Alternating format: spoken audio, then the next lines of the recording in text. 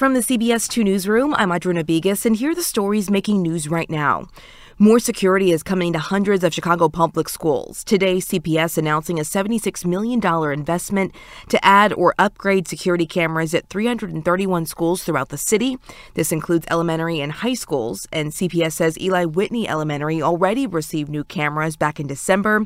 That's where CPS officials will unveil more information about this plan at 9 a.m.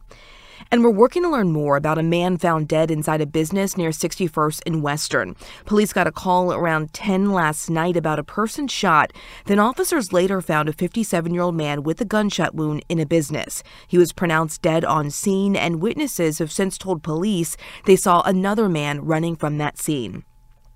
There's a hearing today at Chicago City Hall on the disciplinary case against CPD officer Robert Baker, who was suspended for his ties to the Proud Boys. Some aldermen have said he should be fired, and they will likely question CPD today about why he wasn't. The hearing will also include a discussion about CPD officers who are likely members of the Oath Keepers and whether that violates CPD rules. The Public Safety Committee hearing is at 10 a.m.